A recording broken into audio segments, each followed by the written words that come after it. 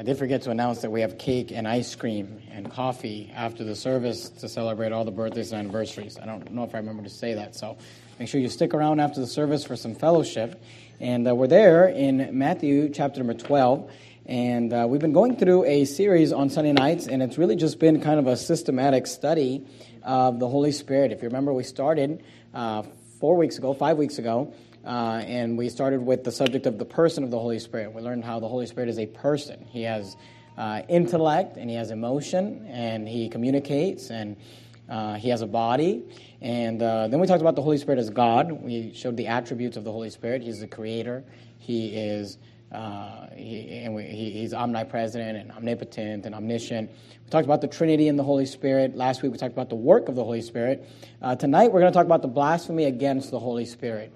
And this idea of the blasphemy against the Holy Spirit is something that is very confusing and misunderstood by many people. And what I'd like to do tonight is just look at the passages that have to do with this and clearly look at what it means to blaspheme the Holy Ghost. Now, we read Matthew chapter 12, and I'd like you to look at not verse 31, but look at Matthew chapter 12 and beginning at verse number 22, just to get a little bit of the context. Actually, you know what? Let's not do that. We're going to do that in a minute. Just look at verse 31 for now. It says, "Wherefore I say unto you, all manner of sin and blasphemy shall be forgiven unto men, but the blasphemy against the Holy Ghost shall not be forgiven unto men. And whosoever speaketh the word against the Son of Man, it shall be forgiven him. But whosoever speaketh against the Holy Ghost, it shall not be forgiven him, neither in this world, neither in the world to come." So this is one of the places where we see this idea or the concept of the blasphemy of the Holy Ghost. And Jesus said that when somebody blasphemes the Holy Ghost, that sin will not be forgiven him. And notice it says, neither in this world, neither in the world to come. Now, the blasphemy of the Holy Ghost is only mentioned 3 times in Scripture. And all 3 times are basically a reference to the same story. We see it in Mark chapter 3, verses 22 through 30. You don't have to go there. We'll look at that and later on in the sermon. We also see it in Luke chapter 12 and verse 10. They all refer to this one and same event, and it's all Jesus basically proclaiming to the Pharisees that they have blasphemed the Holy Ghost. Now, what I'd like to do, just kind of as we get started, is give you some alternate views to the blasphemy of the Holy Ghost, and some views which I would say are incorrect views in regards to the blasphemy of the Holy Ghost. But when you talk to different people, different church groups or different denominations or whatever you want to call them, will have different views on how they explain the blasphemy of the Holy Ghost. The first one, and there might be more than this, these are just the ones that I've heard that are kind of common. The first one is that some people believe that the blasphemy of the Holy Ghost is simply not believing on Christ when the Holy Ghost draws you. And this is what most of independent fundamental Baptists, what we sometimes refer to as the old IFB, this is where what they believe about the blasphemy of the Holy Ghost. This is what I was taught my whole life about the blasphemy of the Holy Ghost. And what they'll say is that it is the Holy Ghost, it is the Holy Spirit of God that draws men to Christ. And that is true. It is the Holy Spirit that works in us and works through us as we present the gospel. It is the Holy Spirit that is using the Word of God to bring men, to offer them and to help them receive salvation. And what they'll say is this, that when someone hears the gospel and has the Holy Spirit working in them and working in their hearts and drawing them to salvation, and that individual then rejects that salvation, what they are doing is they are resisting the Holy Ghost, and they'll say, this is the blasphemy of the Holy Ghost. Now, when you look at, and we're going to look at it here in a minute, we're going to take some time and break it down. When you look at what actually happened when the Pharisees blasphemed the Holy Ghost, you cannot get that narrative from the story.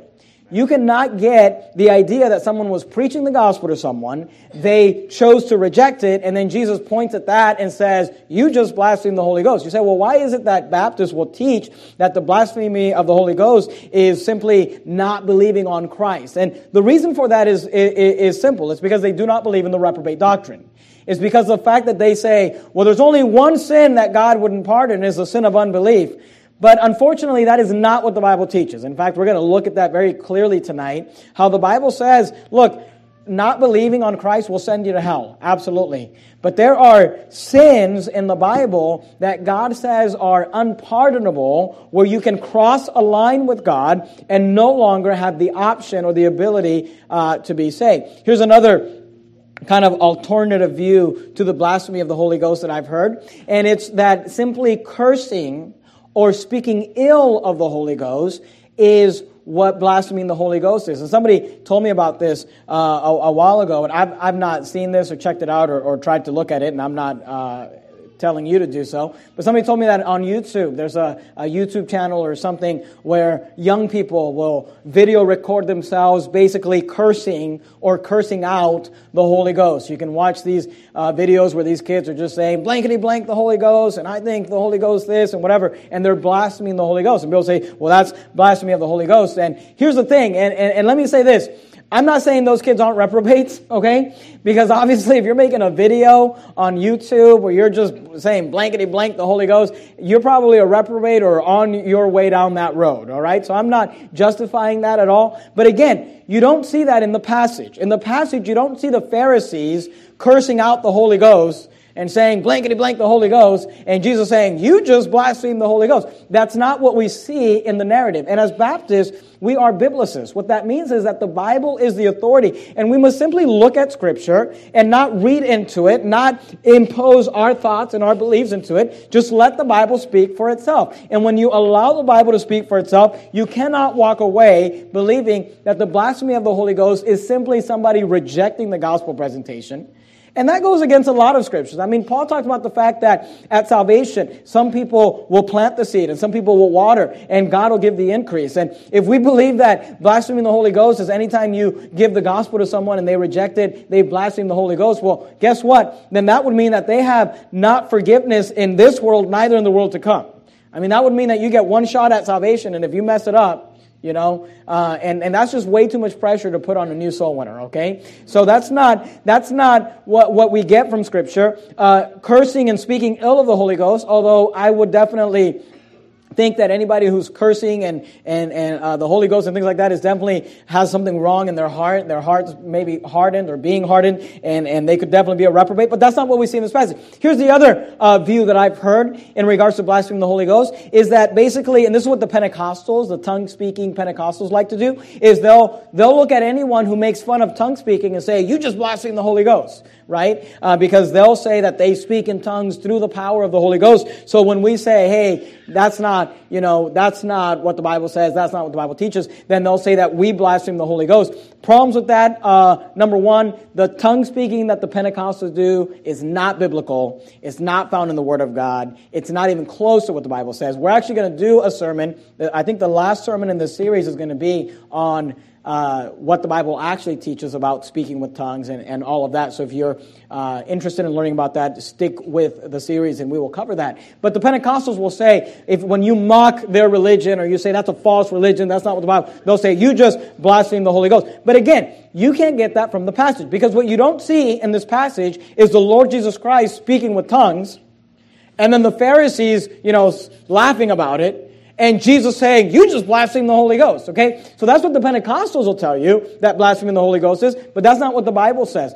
You don't see the Pharisees making videos on YouTube saying, blankety blank the Holy Ghost, all right? So we might look at that and say, well, that's got to be blaspheming the Holy Ghost, but that's not what we see in the passage. And you don't see Jesus giving the gospel to somebody, they rejecting it, and then Jesus saying, well, you just blaspheme the Holy Ghost. That's not what we see in Scripture. So the question is this: what actually happened? What actually took place when there was blasphemy of the Holy Ghost? Let's look at it. You're there in Matthew chapter 12. Look at verse number 22, just to get a little bit of the context. Matthew chapter 12 and verse 22. Notice what the Bible says. Then was brought unto him one possessed with a devil. So him there is Jesus, and they bring to him a man who's demon-possessed, a man who's possessed with the devil, blind and dumb. And he healed him, insomuch that the blind and the dumb both spake and saw. So they bring a man possessed with the devil, who's dumb and blind, not able to speak, not able to see. And Jesus healed him and gave him the ability. He cast the devil out and gave him the ability to both speak. The Bible says both spake and saw. Notice verse 23. And all the people were amazed and said, is not this the son of David? So they're saying, this has got to be the one that's been prophesied of. This has got to be the Messiah, the Christ, the Son of David. Look how he cast out this devil. Verse 24. But when the Pharisees heard it, they said, so notice the Pharisees are being envious here because they heard people say about Jesus, this must be the Son of David. And when the Pharisees heard it, they said, this fellow doth not cast out devils, but by Beelzebub, the prince of the devils. So I want you to understand what's going on here. They bring a demon-possessed man. Jesus cast out the devil. He gives him the ability to both see and speak. And then the people said, wow, that's amazing. Look at that. Look at what he did. Is not this the Son of David? And then the Pharisees pipe up and they say, well, this fellow, yeah, he's casting out devils, but he does not cast out devils but by Beelzebub. So they're saying he's not casting out devils by the Holy Spirit of God and the power of the Holy Spirit. He's casting out devils by Beelzebub. Now you might ask, well, who is Beelzebub? Well, notice that the Pharisees identify who Beelzebub is. They said that he cast out devils, but by Beelzebub, notice the prince of the devils. The word prince there is in reference to the ruler or the leader. Remember, we wrestle not against flesh and blood, but against principalities, against powers. And what they're saying is Beelzebub is the devil that is in charge of all the devils. He is the prince of the devils. He's the principality. He's the guy who's in charge of all of the demons. So we know that to be Satan. Notice that Jesus further clarifies that they are referring to Satan when they are referring to Beelzebub. Verse 25. And Jesus knew their thoughts and said unto them. So notice, they're just thinking this, but Jesus knows what they're thinking because Jesus is God, because Jesus is omniscient, He's all-knowing. And Jesus knew their thoughts and said unto them, every kingdom divided against itself is brought to desolation, and every city or house divided against itself shall not stand. Notice verse 26.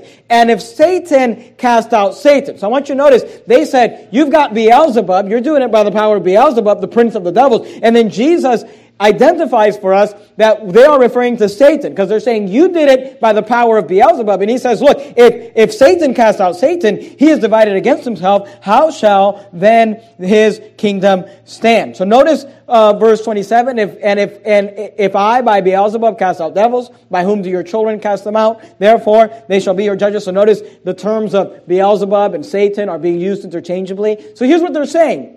Because he's a prince of the devils. Here's what they're saying. They're saying, you didn't cast out the devils by the power of the Holy Spirit. You cast out devils by the power of Satan. You are filled with Satan, and you've got the power of Satan, and that's how you're doing what you're doing. Notice verse 28. Notice what Jesus says. But if this is Jesus speaking, if I cast out devils by the Spirit of God, then the kingdom of God is come unto you. So what is it that took place when this idea of the blasphemy of the Holy Ghost came about? Now, you're there in Matthew chapter 12. Go with me to the book of Mark. Mark chapter number 3. Mark chapter 3, you're there in Matthew 12, so you're going to go just one book over, Mark chapter 3. And again, we don't see in this passage Jesus, hello, Mr. Pharisee. Just wanted to ask you a question. Do you know for sure if you died today or you're on your way to heaven? No, I'm not interested in that. And then Jesus, well, you just blasphemed the Holy Ghost. That's not what we see in the story. We don't see Jesus speaking with tongues and having the Pharisees laugh at him and mock at him and say, you just blasphemed the Holy Ghost. We don't even see the Pharisees mocking or laughing or cursing the Holy Ghost.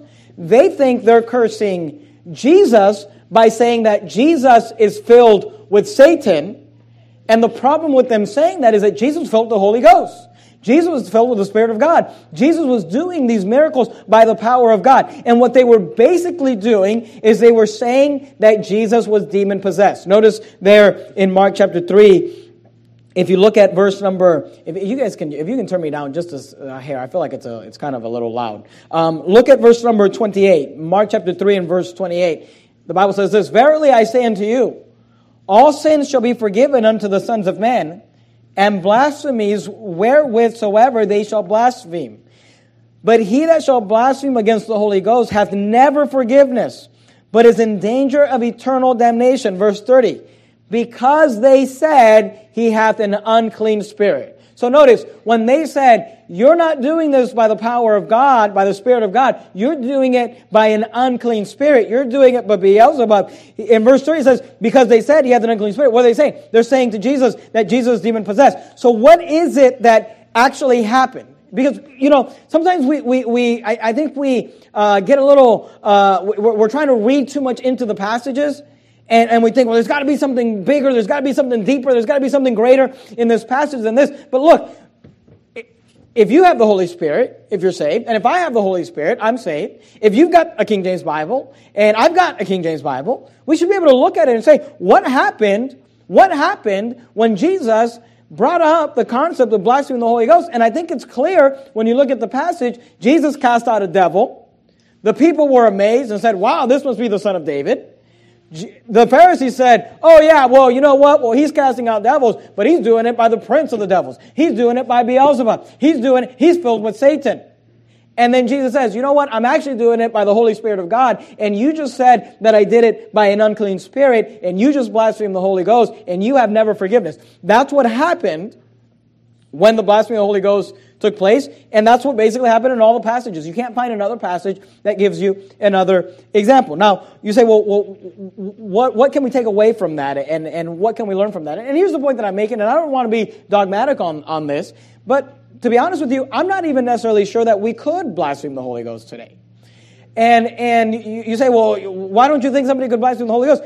Because as a Baptist, I have to commit myself and submit myself to the Word of God. And if you ask me, what does it mean to blaspheme the Holy Ghost? The only references I can show you is, well, Jesus cast out a devil, and then you said that you didn't do that by the Spirit of God. You did that by Satan. You're filled with Satan. You're demon-possessed. That's what he called blaspheming the Holy Ghost. And I just don't know that we could do that today because Jesus isn't on this earth today.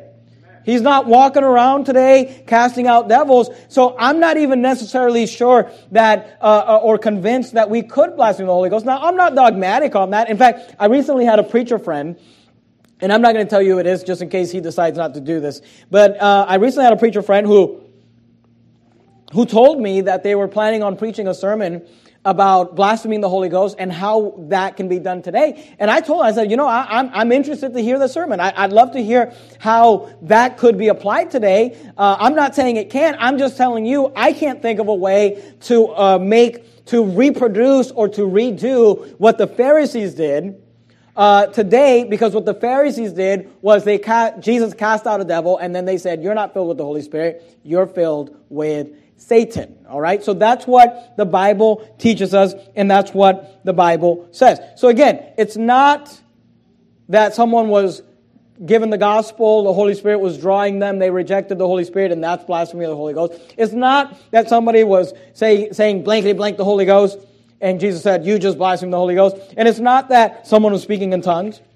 In fact, if you look at Acts chapter 2 and the passage of Pentecost, when they were actually speaking with tongues as the Spirit gave them utterance, if you remember, the people were mocking at that. And they said, these men are filled with new wine. And Peter didn't get up and say, you just blasphemed the Holy Ghost, buddy. He explained to them, no, let me tell you, this is actually what Joel said was going to happen. And he preached to them and he explained to them what was happening. So those are, in my opinion, invalid alternative views of the blasphemy of the Holy Ghost. You say, well, what is the blasphemy of the Holy Ghost? At the end of the day, all I think that we can really say is that when you see the Lord Jesus Christ cast out a devil, and then you give the credit to Satan filling him and doing it by the power of Satan, then doing it by the power of the Holy Spirit. Now go back to Matthew chapter 12, and I know we have cake and ice cream, but the sermon's not done, okay? You're probably thinking, okay, well, we're done, right? No, I've got a few more things I'd like to show you about this. We started by talking about the alternative views of the blasphemy of the Holy Ghost, and then we talked about what actually happened. And again, I'm not saying that it can't happen today. I just can't figure out a scenario where you could say this is what happened and this is what took place. But what I'd like to do is spend a little bit of time and give you a few reasons as to why this passage does not teach that you can lose your salvation. Because this is really where this becomes, if you say, well, okay, we can't even blaspheme the Holy Ghost today because we would need the Lord Jesus Christ to be walking around casting out devils in order for somebody to blaspheme the Holy Ghost, then why preach a whole sermon on it? What's the importance of this passage? And the importance of this passage, in my opinion, is that this passage has been used today by false teachers to try to say that you can lose your salvation. And they'll say, and if you're a soul winner, you've probably had somebody say this to you. You ask them, you're talking to them about salvation. Do you know for sure if you died today, are you on your way to heaven? Yes, I'm sure. Well, what are you trusting in to get you to heaven? Do you think you could lose your salvation? And sometimes people say, well, if you blaspheme the Holy Ghost. And today people will say, well, of course you can lose your salvation. If you blaspheme the Holy Ghost, that's not going to be forgiven. And this passage will be used to try to go against or disprove eternal security. So what I'd like to do is give you a few reasons as to why this passage does not teach you can lose your salvation. The blasphemy of the Holy Ghost does not in any way, shape, or form teach that somebody can lose their salvation. You say, prove it. Well, you're there in Matthew 12, look at verse 23. Notice what the Bible says.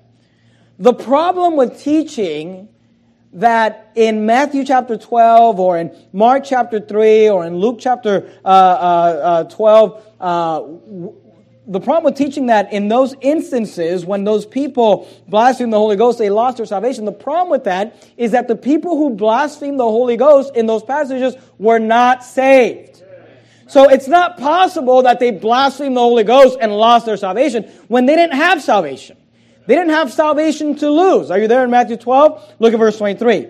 And all the people were amazed and said, is not this the son of David? But when the Pharisees heard it, they said, this fellow did not cast out devils, but by Beelzebub, the prince of the devils. So notice, it was the Pharisees who said of Christ, this fellow does not cast out devils, but by Beelzebub, the prince of devils. And here's what you need to understand. The Pharisees were not saved. In fact, you can prove it in the exact same chapter. Are you there in Matthew 12, 24? Actually, I'm sorry, not the same chapter. There's the same book. Go to Matthew 23. Go to Matthew chapter 23. You're there in Matthew 12. Just flip over to Matthew 23. And let me just show you and prove to you that the Pharisees were not saved. And if you're taking notes, you might want to go to the references where you've got the blasphemy of the Holy Ghost and write this reference, Matthew 23, verses 13 through 15, in the margin of your Bible. Because when you're out soul winning and somebody asks you about this, if you go out soul winning, somebody asks you, what about the blasphemy of the Holy Ghost? You should have this cross-reference to be able to prove this to them. Matthew 23, verse 13, notice what the Bible says. It says, but woe unto you, this is Jesus speaking, but woe unto you, scribes and Pharisees, hypocrites. Notice, for ye, the Pharisees, shut up the kingdom of heaven against men. Okay, it says the Pharisees, they are closing the doors. They are shutting the doors to the kingdom of heaven against men. Notice what Jesus said. For ye neither go in yourselves. Okay, so according to Jesus, were the Pharisees saved? No. He says, you're not going into the kingdom of heaven. You're not going into heaven when you die. For ye neither go in yourselves, neither suffer. The word suffer means allow. He says, neither do you allow, suffer ye them that are entering in to go in. He says, look, you shut up the kingdom of God, of heaven, because of the fact that you're not even saved. And then you're trying to get people who'd like to be saved. You're trying to stop them from getting saved. And look, this is the problem with false religion. Sometimes people get upset. Oh, why do you have to mention these false religions? And why do you have to talk about this religion and that religion? Look, the problem with false religion is that not only are they themselves going to die and go to hell, but they're leading others to go to hell. When you've got churches that are teaching that you have to repent of your sins or stop sinning or quit sinning in order to be saved, that's a false teaching. When you've got a church that is saying, well, you can lose your salvation or you can walk away from it or you can, God gives it to you, but you can give it back. That's a false teaching. You say, well, why do you have to come down so hard on those people? Because they're not only shutting up the kingdom of heaven and they themselves not going in, they're leading others to go in. They're leading other people astray. And Jesus said about these Pharisees, He says, look, you are not entering to go in to the kingdom of heaven, and you are not allowing other people. You're keeping other people from going in. Look at verse 14. Woe unto you, scribes and Pharisees, hypocrites, For ye devour widows' houses, and for a pretense make long prayers. Therefore ye shall receive, notice, the greater damnation. Look, are these people saved? No. Let me just give you a hint. If you're damned, you're not saved. Okay? If you're condemned, you're not saved. If you're been cursed by Jesus to go to hell, you're not saved. That's what the word damned means. He says, look, you're going to get the greater damnation. Woe unto you, scribes and Pharisees, hypocrites, verse 15, for ye compass sea and land to make one proselyte, that's a convert, and when he is made, ye make him twofold more the child of hell than yourself. Here's the point that I'm making. The Pharisees weren't saved. So somebody says to you, well, what about the blasphemy of the Holy Ghost? They lost their salvation. Here's the answer. Those people weren't even saved. They didn't have salvation to lose. They weren't going to the kingdom of heaven, and they were keeping others from going in. Now let me say this. That's probably enough of an answer for the soul winners. Let me talk to those of you that are soul winners. That's probably enough of an answer you need at the door.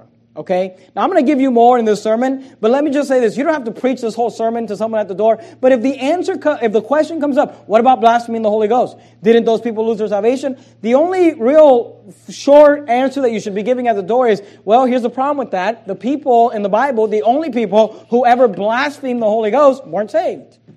Oh, prove that to me. Sure. Matthew 23, verses 13 through 15. The Pharisees were not saved. Let me give you another reason, though, why this passage is not teaching that you can lose your salvation. 1 Corinthians chapter 12. You're there in Matthew? Go to Mark, Luke, John, Acts, Romans, 1 Corinthians. 1 Corinthians chapter 12. So we're talking about reasons why this does not teach you can lose your salvation. The first reason is because the only people in the entire Bible who blasphemed the Holy Ghost were not saved. So don't tell me they lost their salvation because they didn't have a salvation to lose. But here's another reason, and you may want to use this one at the door too, if you want to jot down the reference. But another reason that we know that the blasphemy of the Holy Ghost does not teach you can lose your salvation is because this. The Bible suggests, or seems to indicate, that any true believers will not blaspheme against the Lord Jesus Christ, or against God, or against the Holy Ghost. 1 Corinthians chapter 12, look at verse 3. 1 Corinthians chapter 12 and verse 3. 1 Corinthians 12:3 says this, wherefore I give you to understand that no man speaking by the Spirit of God calleth Jesus accursed. Now remember, what is it that the Pharisees did? They said, you are not doing this by the power of the Holy Ghost. You are filled with Satan. Remember Mark 3:30? Because they said he hath an unclean spirit. They said to Jesus, they looked at Jesus and they said, you are possessed with a devil. You are demon possessed. Okay, when you tell somebody you're possessed with the devil, here's what you're telling them. At the very least, you're telling them they're accursed. Because if you've got a devil, you don't have the Holy Spirit. Look, you say, can a demon possessed, can a Christian get demon possessed? No. Greater is he that is in you than he that is in the world. In fact, in the same passages, we won't take the time to develop it, but in the same passages about the Holy Spirit and about unsaved people having demons, he talks about the fact that you'd have a strong man would have to bind someone and move them out of the way in order to be able to take over their house. And he's using that as an analogy of being possessed with the devil. And here's the truth. You say, well, how about casting out devils today? What can we do? Well, here's the problem. You're not Peter and you're not Paul. All right? So I'd be careful about walking up to somebody, either strung out on drugs or possessed with the devil or both, and start, commanding in the name of Jesus, okay? I'd be careful because, that devil might jump out and say, Jesus I know and Paul I know, but I'm not sure who you are. And beat the fire out of you, right? So I'd be careful about trying to, pull a Benny Hinn and pull out devils. You say, Pastor Jimenez, okay, well, how do we cast out devils today? Here's the best way I know to cast out a devil is get that person saved. Amen. Because when the Holy Spirit moves in, the unclean spirits move out. Because greater is he that is in you than he that is in the world. So when they said, you're filled with the devil, they said to Jesus, you are accursed. You're demon possessed. You're damned. You're a child of hell. You're going to go to hell. So notice what the Bible says in 1 Corinthians 12:3. Wherefore I give you to understand that no man speaking by the Spirit of God calleth Jesus accursed. And that no man can say that Jesus is the Lord, but by the Holy Ghost. Now, this is just an interesting thought, and I just thought this was funny, but if you listen to the Pentecostals today, you'll notice that there's a big theme with Pentecostals. And I'm going to say this, somebody's going to find an example where this isn't the case and send me the email, and I'm not going to read it, so whatever. But Brother Oliver will read it and delete it. But, it's interesting because when you talk to many Pentecostals today, you know what they say? They say Jesus is Lord. Have you ever noticed that? Jesus is Lord. Big banners. Jesus is Lord. Websites. Jesus is Lord. Jesus is Lord. I thought it was interesting that they say Jesus is Lord because the Bible says that no man can say that Jesus is the Lord but by the Holy Ghost. I thought it was interesting to say Jesus is Lord. And I'm like, well, the Holy Ghost said you just say Jesus is the Lord. And you may think that's not that big of a deal. I just thought that was interesting. But here's the point. No man speaking by the Spirit of God calleth Jesus accursed. So look, I don't believe that someone who's truly saved that has the Holy Spirit of God is ever going to blaspheme the Holy Ghost.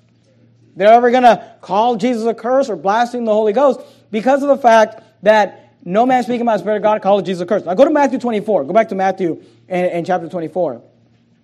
So I'm giving you reasons why the blasphemy of the Holy Ghost is not teaching that you can lose your salvation. Here's two good reasons. Number one, everyone in the Bible who blasphemed the Holy Ghost wasn't saved to begin with. Number two, no true believer is going to blaspheme the Holy Ghost. Sometimes I will get emails, and people will say, I think I might have accidentally blasphemed the Holy Ghost. I'm like, okay. How do you accidentally blaspheme the Holy Ghost? Or I think there's this one time and I was drunk. Well, that's the problem. And be filled with the Spirit, all right? And, not with drunkenness. Or I had this, or I was going through that, and I said, here's the point. You're not going to accidentally blaspheme the Holy Ghost. Okay? You're not going to just, I tripped and fell and I blasphemed the Holy Ghost. It doesn't work that way, okay? That is produced from a heart that is hard against God. And here's the point. Though we believe that salvation is by grace through faith, though we believe that salvation is not of works, though we believe that there's nothing in your life that you have to do in order to be saved or to prove that you are saved, though we believe that salvation is a gift and you can continue on in your sinful, merry way and live a worldly lifestyle and still be saved. We believe that. The Bible teaches that. Now, we're not saying you should, but we're saying you can.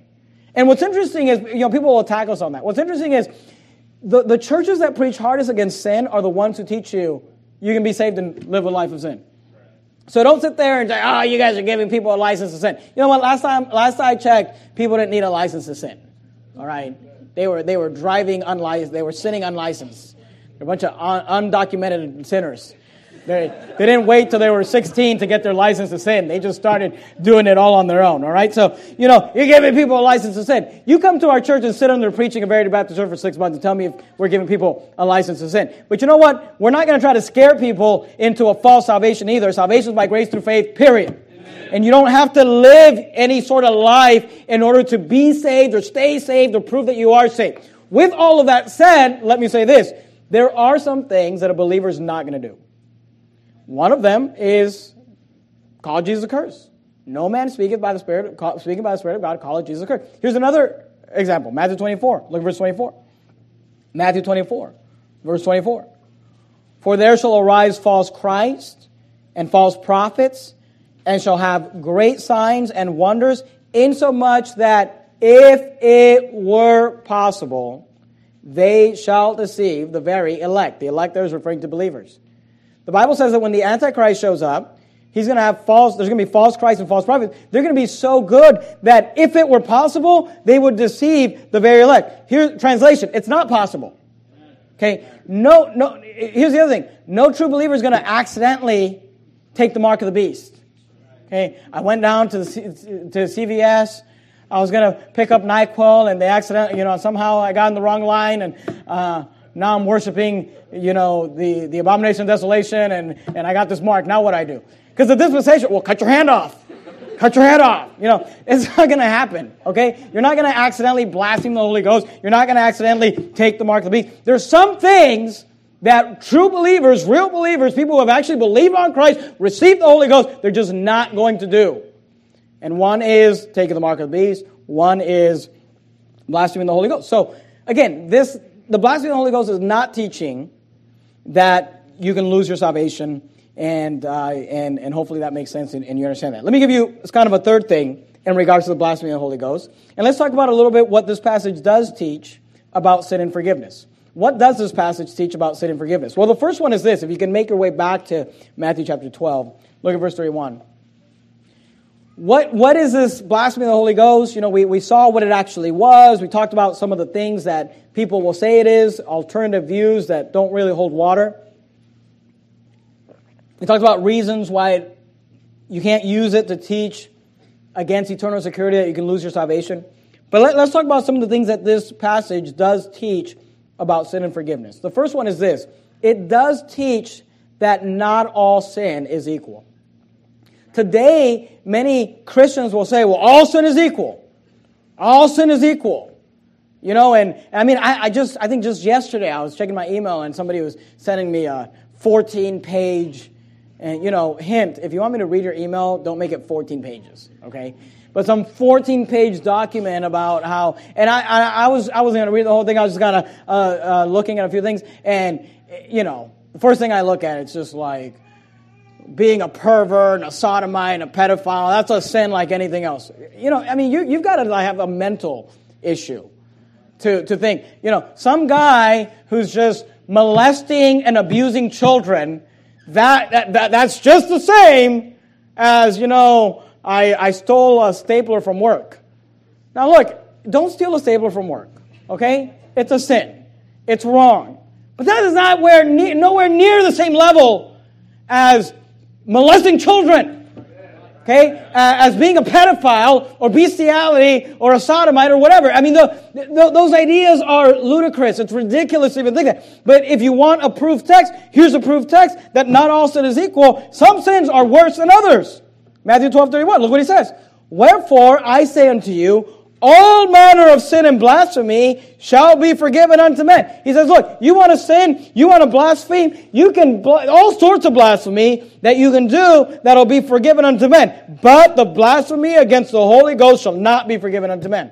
What is that teaching us? It's teaching us that not all blasphemy is equal. Not all sin is equal.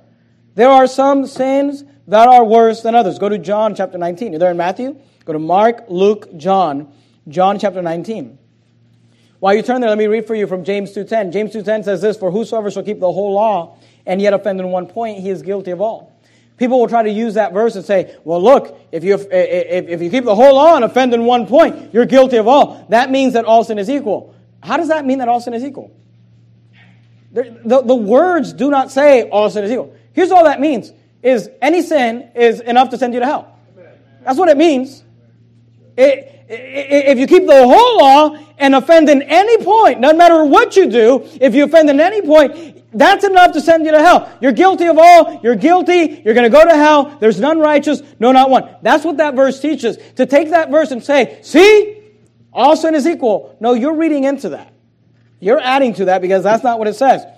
Let me give you another example of sins being greater than others. John 19 verse 11 says this, Jesus answered. This is when Jesus was arrested. He said, thou couldst have no power at all against me except it were given thee from above. Therefore, he that delivered me unto thee hath the greater sin. So look, the Roman Empire is sinning by putting me to death. But you know, the Jews who delivered me to you, they have the greater sin. They have a worse sin. They've done a more severe sin. Why? Because nowhere in the Bible is this teaching that all sin is equal. There are sins that are worse than others. There are sins that are greater than others. There are sins that are more exceeding sinful and more wicked than others. So one thing we can take from this passage is that not all sin is equal. Some sins are worse than others. Here's another thing we can learn from this passage. Go to Luke chapter 12. You're there in John, so just flip one book back to Luke. Luke chapter 12. Here's another thing we can learn from this passage is that not all people can be forgiven. And I realize that this is not popular today. But look, not everybody can receive forgiveness. You can cross a line with God on this earth. Now look, we understand that if an unbeliever dies, they've crossed a line with God. They can't be saved. And as it is appointed unto men once to die, but after this a judgment. If you don't get saved before you die, you've crossed a line with God, you're done. But the Bible teaches that there is even people who are alive who've crossed a line with God. They're twice dead. They've lost their opportunity to be saved. Now, please understand what I'm saying. They didn't lose their salvation. Because nobody who's saved would do these things that we're going to talk about here. But if an unbeliever does one of these things, God says, you crossed the line, you lost your opportunity. You could have been saved. God is not willing that any should perish. You could have believed. You could have had the gift, but you crossed the line with God, and now you do not have the ability to be saved. You say, I've never heard that before. Well, this is what the Bible teaches. Luke chapter 12, look at verse 10. The first one's the one we've been talking about, blasphemy against the Holy Ghost. Luke chapter 12, verse 10. And whosoever speaketh the word against the Son of Man, it shall be forgiven him. Isn't that interesting? Jesus said, look, you could speak against me, and that'll be forgiven you. But whosoever speaketh against the Holy Ghost, notice, it shall not be forgiven him. Notice the wording, neither in this world, neither in the world to come. Here's another way of saying that. Neither in this life, neither in the life to come. He says, it's not that one day you die, if you die in the state. No. He says, you can't be saved anymore. You've lost your opportunity to be saved. And look, if you don't believe in the reprobate doctrine, which teaches that you can cross the line with God and that you can no longer have the opportunity to be saved, then you've got a big problem with Luke chapter 12 and verse 10. Because Jesus just told these people, you just crossed a line and it shall not be forgiven him, neither in this world, neither in the world to come. So there are some people who cross a line with God and can no longer have lost. They didn't lose their salvation. They've lost the opportunity to be saved. Let me give you another example. Go to Revelation 22. Revelation chapter 22. Well, hurry because the ice cream's getting cold. I don't know what that means, but Revelation 22, look at verse 18. It's better when it's cold, right? So I can go longer. No. Revelation 22, look at verse 18. Revelation 22:18. For I testify unto every man, Revelation 22:18. For I testify unto every man that heareth the words of the prophecy of this book. If any man shall add unto these things, talking about the prophecy of this book, God shall add unto him the plagues that are written in this book. And look, if you ever read the book of Revelation, I mean, God basically dumps all of hell on the earth during his wrath. And God says, if you add to my book, I'm going to add the same plagues that are talked about in the same book. Look at verse 19. And if any man shall take away the words of the book of this prophecy, God shall take away his part out of the book of life. Now notice what it says. It doesn't say he's going to take his salvation away. It's just saying he's going to take the part where their name would have been if they would have got saved. He said, there's not even going to be a place for you. There's not even, where it would have gone, I'm going to take that part away out of the book of life and out of the holy city and from the things which are written in this book. And look, here's what the Bible says. The Bible says that anybody who corrupts the word of God, they've crossed a line with God and they've lost their opportunity to be saved. That's why these modern Bible versions are so dangerous. People are like, well, I don't understand what's the big deal. I don't understand. Why can't I read the NIV? How about the fact that they removed 27 verses from the New Testament? How about the fact that you have a Bible that can't even count right? I mean, you're literally going through chapters where verses are missing, and it's verse 35, 36, 38. And they just remove a verse. Well, let me tell you something. Everybody that was on the committee of the NIV and removed those verses, God removed their part out of the book of life. They crossed the line with God. They're going to die and go to hell. That's what the Bible teaches. And you say, oh, well, it's easier to understand. Look, it's not that hard. Thee, thou, it's just you, okay? Not that complicated. People try to act like, the King James Bible is too hard to understand. Did you go to high school English? I mean, they make you read Shakespeare in public high school. It's the same thing. If you read Romeo and Juliet, if you read I can't even think of a different... Trying to think of that merchant from the Jewish guy from Venice or whatever. I can't even think of his name. But anyway, the point is this, that the Word of God is important.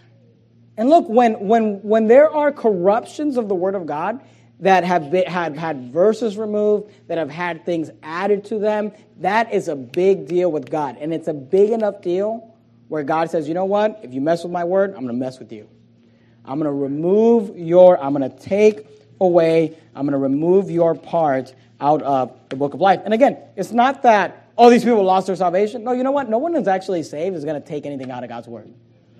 But it's these unsaved people that are messing with God's word, and God says, you know what? You crossed the line. And you can no longer be saved. Let me give you one more. Revelation 14. Revelation 14. Look at verse 9. Here's another instance where someone could cross a line with God.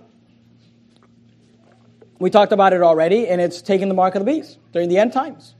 If you take the mark of the beast, you cross the line with God, you're done. You're a reprobate. Revelation 14, verse 9.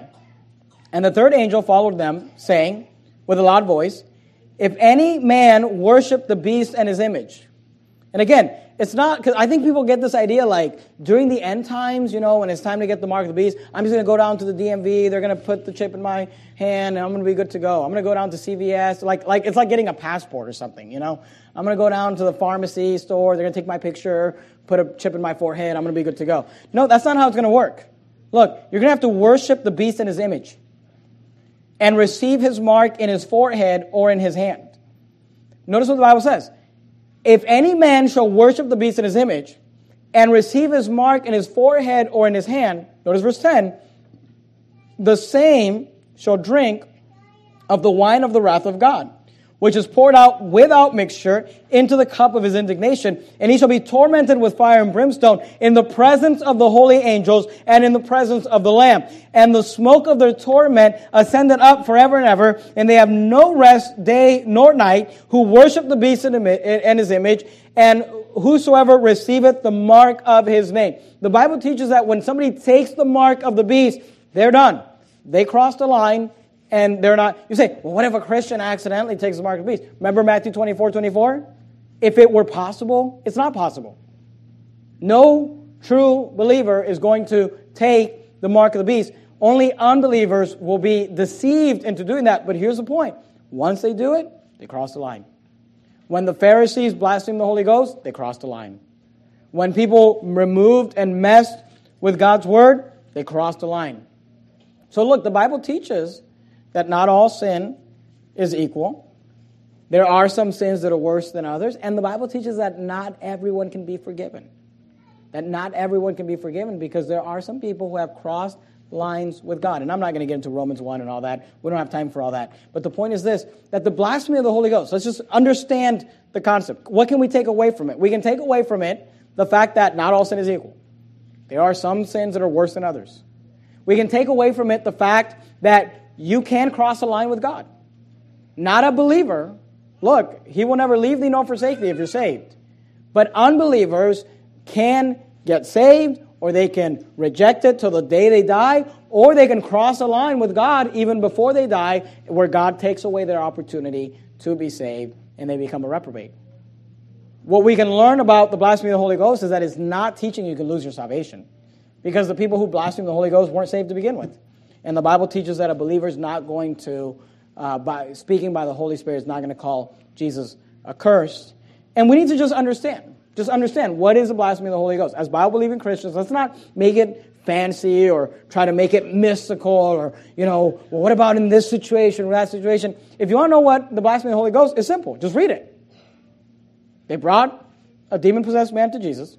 Jesus cast out the devil.